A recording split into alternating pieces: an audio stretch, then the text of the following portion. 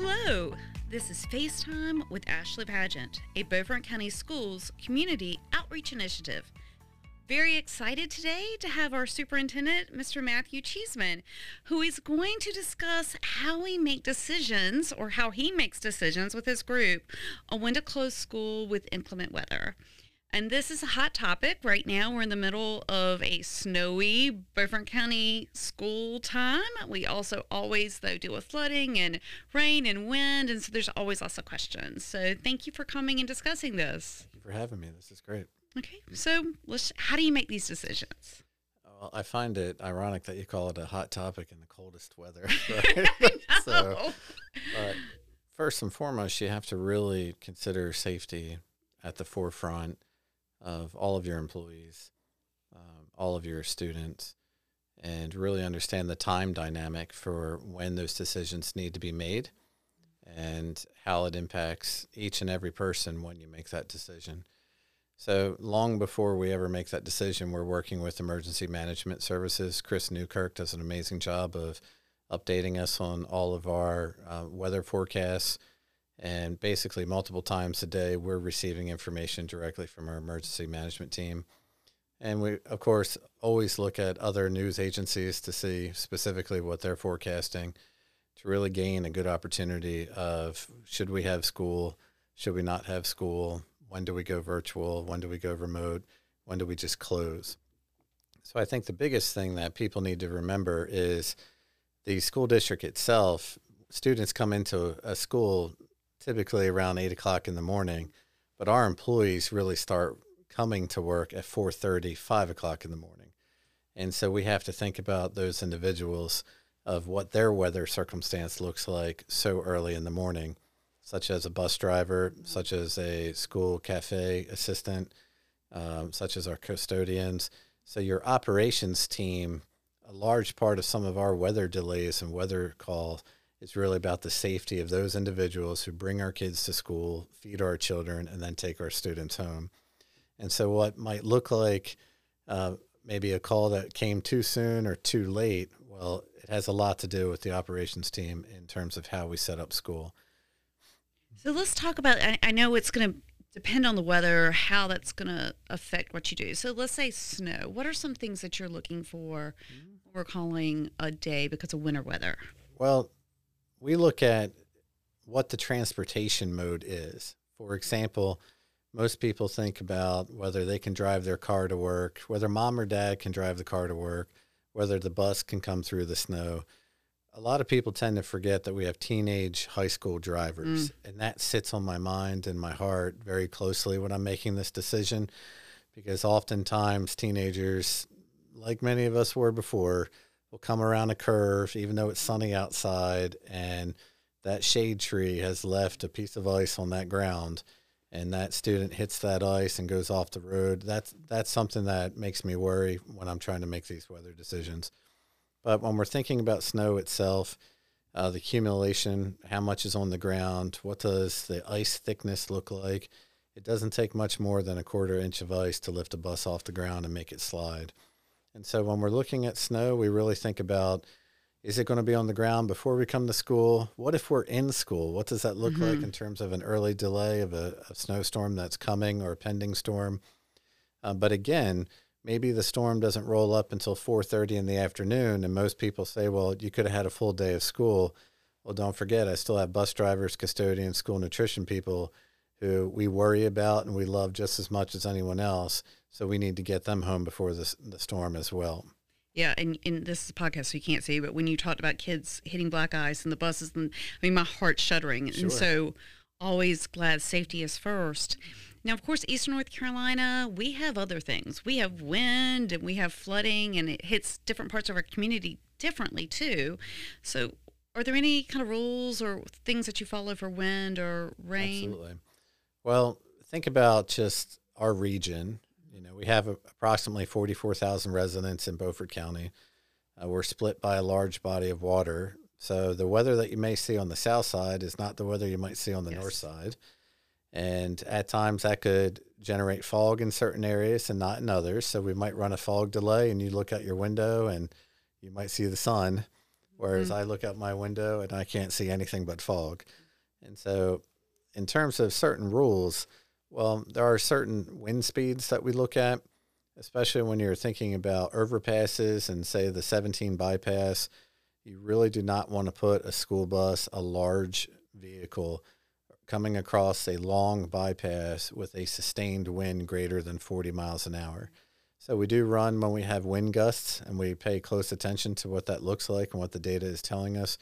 But anytime that, the Weather Service can confirm that the wind speeds are above 40 miles an hour and they are sustained, again, you could have a bright sunny day, but I can't afford to put students at risk on a bus across a bypass or any other type of structure experiencing that. Sometimes any types of bridges that go across water, the wind can kick up at any time. So again, I'll say, even on the brightest of sunny days, you still get nervous about some things.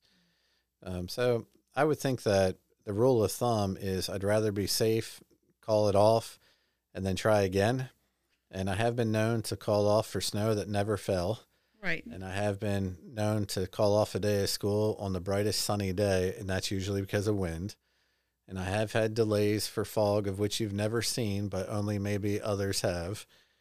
But in short, there's a lot that goes on. And to be honest, it's the number one scrutinized decision by anyone else that I have to make. But I always put safety at the forefront because remember, I would not do for your child what I would not do for my own. And I'm certainly not going to put my child on a bus at 50 mile an hour sustained wind over an overpass. So we always want to be safe in that regard.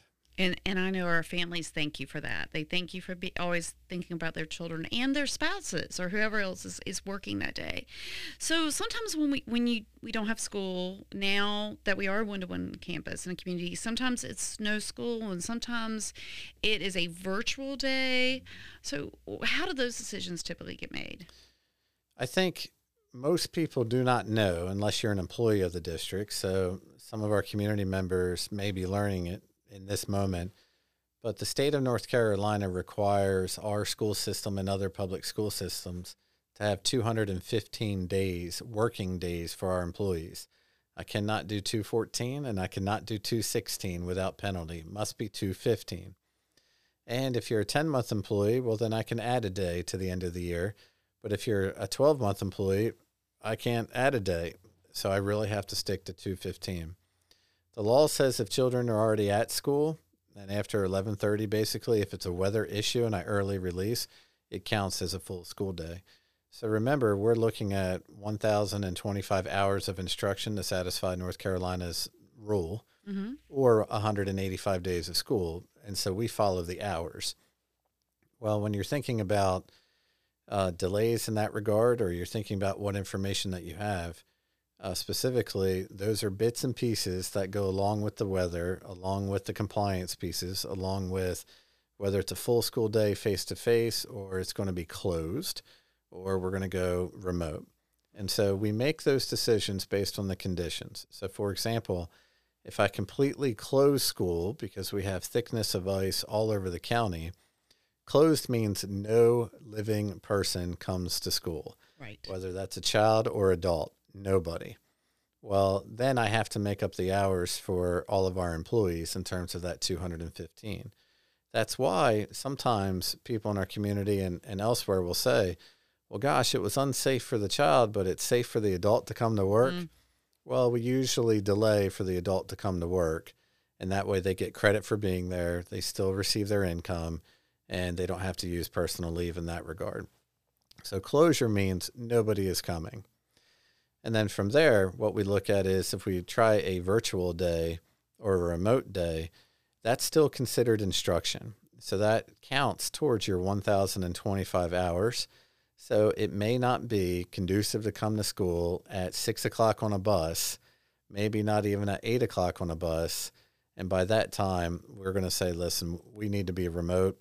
And so kids can still do instruction. And now, because of COVID, we've learned how well that we can be structured in terms of setting up online opportunities for children. So even though the teacher might not be synchronous and face-to-face online, we can, in fact, still provide quality lessons online that children should be able to access. And for those that cannot, we try to provide them a hard copy in advance or afterwards. Yeah. And I love, like, I think one of our snow days or ice days or wherever you were in the county, whether it was snow or ice, that the kids had, just in case they lost electricity, they knew ahead of time, you have until Wednesday or you have a couple more days to make it up, which is very thoughtful. So the child and the parents, if something did happen, and of course the schools would have worked with them, even, because our teachers and admins are so fantastic. Well, part of that, too, is how often do we receive more than 2 inches of snow in Beaufort County? So, again, if we have that great snowfall and it's a Friday and we're going to be headed into a weekend, why not let families just enjoy it? Go enjoy sledding, go enjoy building, snow structures in the yard, whatever it might be, and enjoy that family time where children are socialized and they develop just as much as if they were in the class anyway. So for that, we always try to extend the due dates of things. And if that's not the case for your student and in your school, please just contact the principal and they'll help you with that. And I love that you said that, because so many of our schools on their social media, they had their families turn in pictures of what they were doing during those fun days. I mean, it was fantastic. Yes, it's a lot of fun in that regard. It is. And so I really appreciate you coming just to talk about inclement weather, because we never know what that's going to look like in Beaufort County. Oh, you're absolutely right. And since we're talking about it, I just want to thank our team who is on the ground, Transportation Department, Director Jeff Miller and his team, our Maintenance Department, Director Jamie Stokes and his team, and Joanne Curvin, Director of School Nutrition and her team. This collection of people are the people who are out in the snowstorms, out on the ice, trying to get food ready, trying to determine whether we should be in school. And so there's an awful lot of people who do brave the hardship of weather. You do too with your truck. Yeah, you drive around Beaufort County too. That's true, but more so than not, other people are giving me that information, and from that, I'm very blessed to have a great team who's willing to do that type of work. And the last thing I'll say is, when do we make the actual decision? That's what I was going to say. It's very thoughtful. Yeah. So when I first became a superintendent, many moons ago in a different county, we used to make the decision in the morning, 4 o'clock in the morning, and then you would hear a call that goes out at 5. But what I tend to like to do is try to give families enough notice, especially families who have child care needs, because many of those parents don't get a snow delay, or work is not called off for them and they need to still go. So typically I try to make a decision by 1 o'clock on the preceding day, try to announce it by 3 or 4 o'clock on the preceding day. But unfortunately, sometimes the weather pattern is actually not fast enough or not reliable for me to make that decision. But I can assure you, when that happens, we're up most of the night really trying to figure out what is best. But at the end of the day, sometimes I make the decision, call it at 3 o'clock, you get that phone call, and it doesn't snow the next day.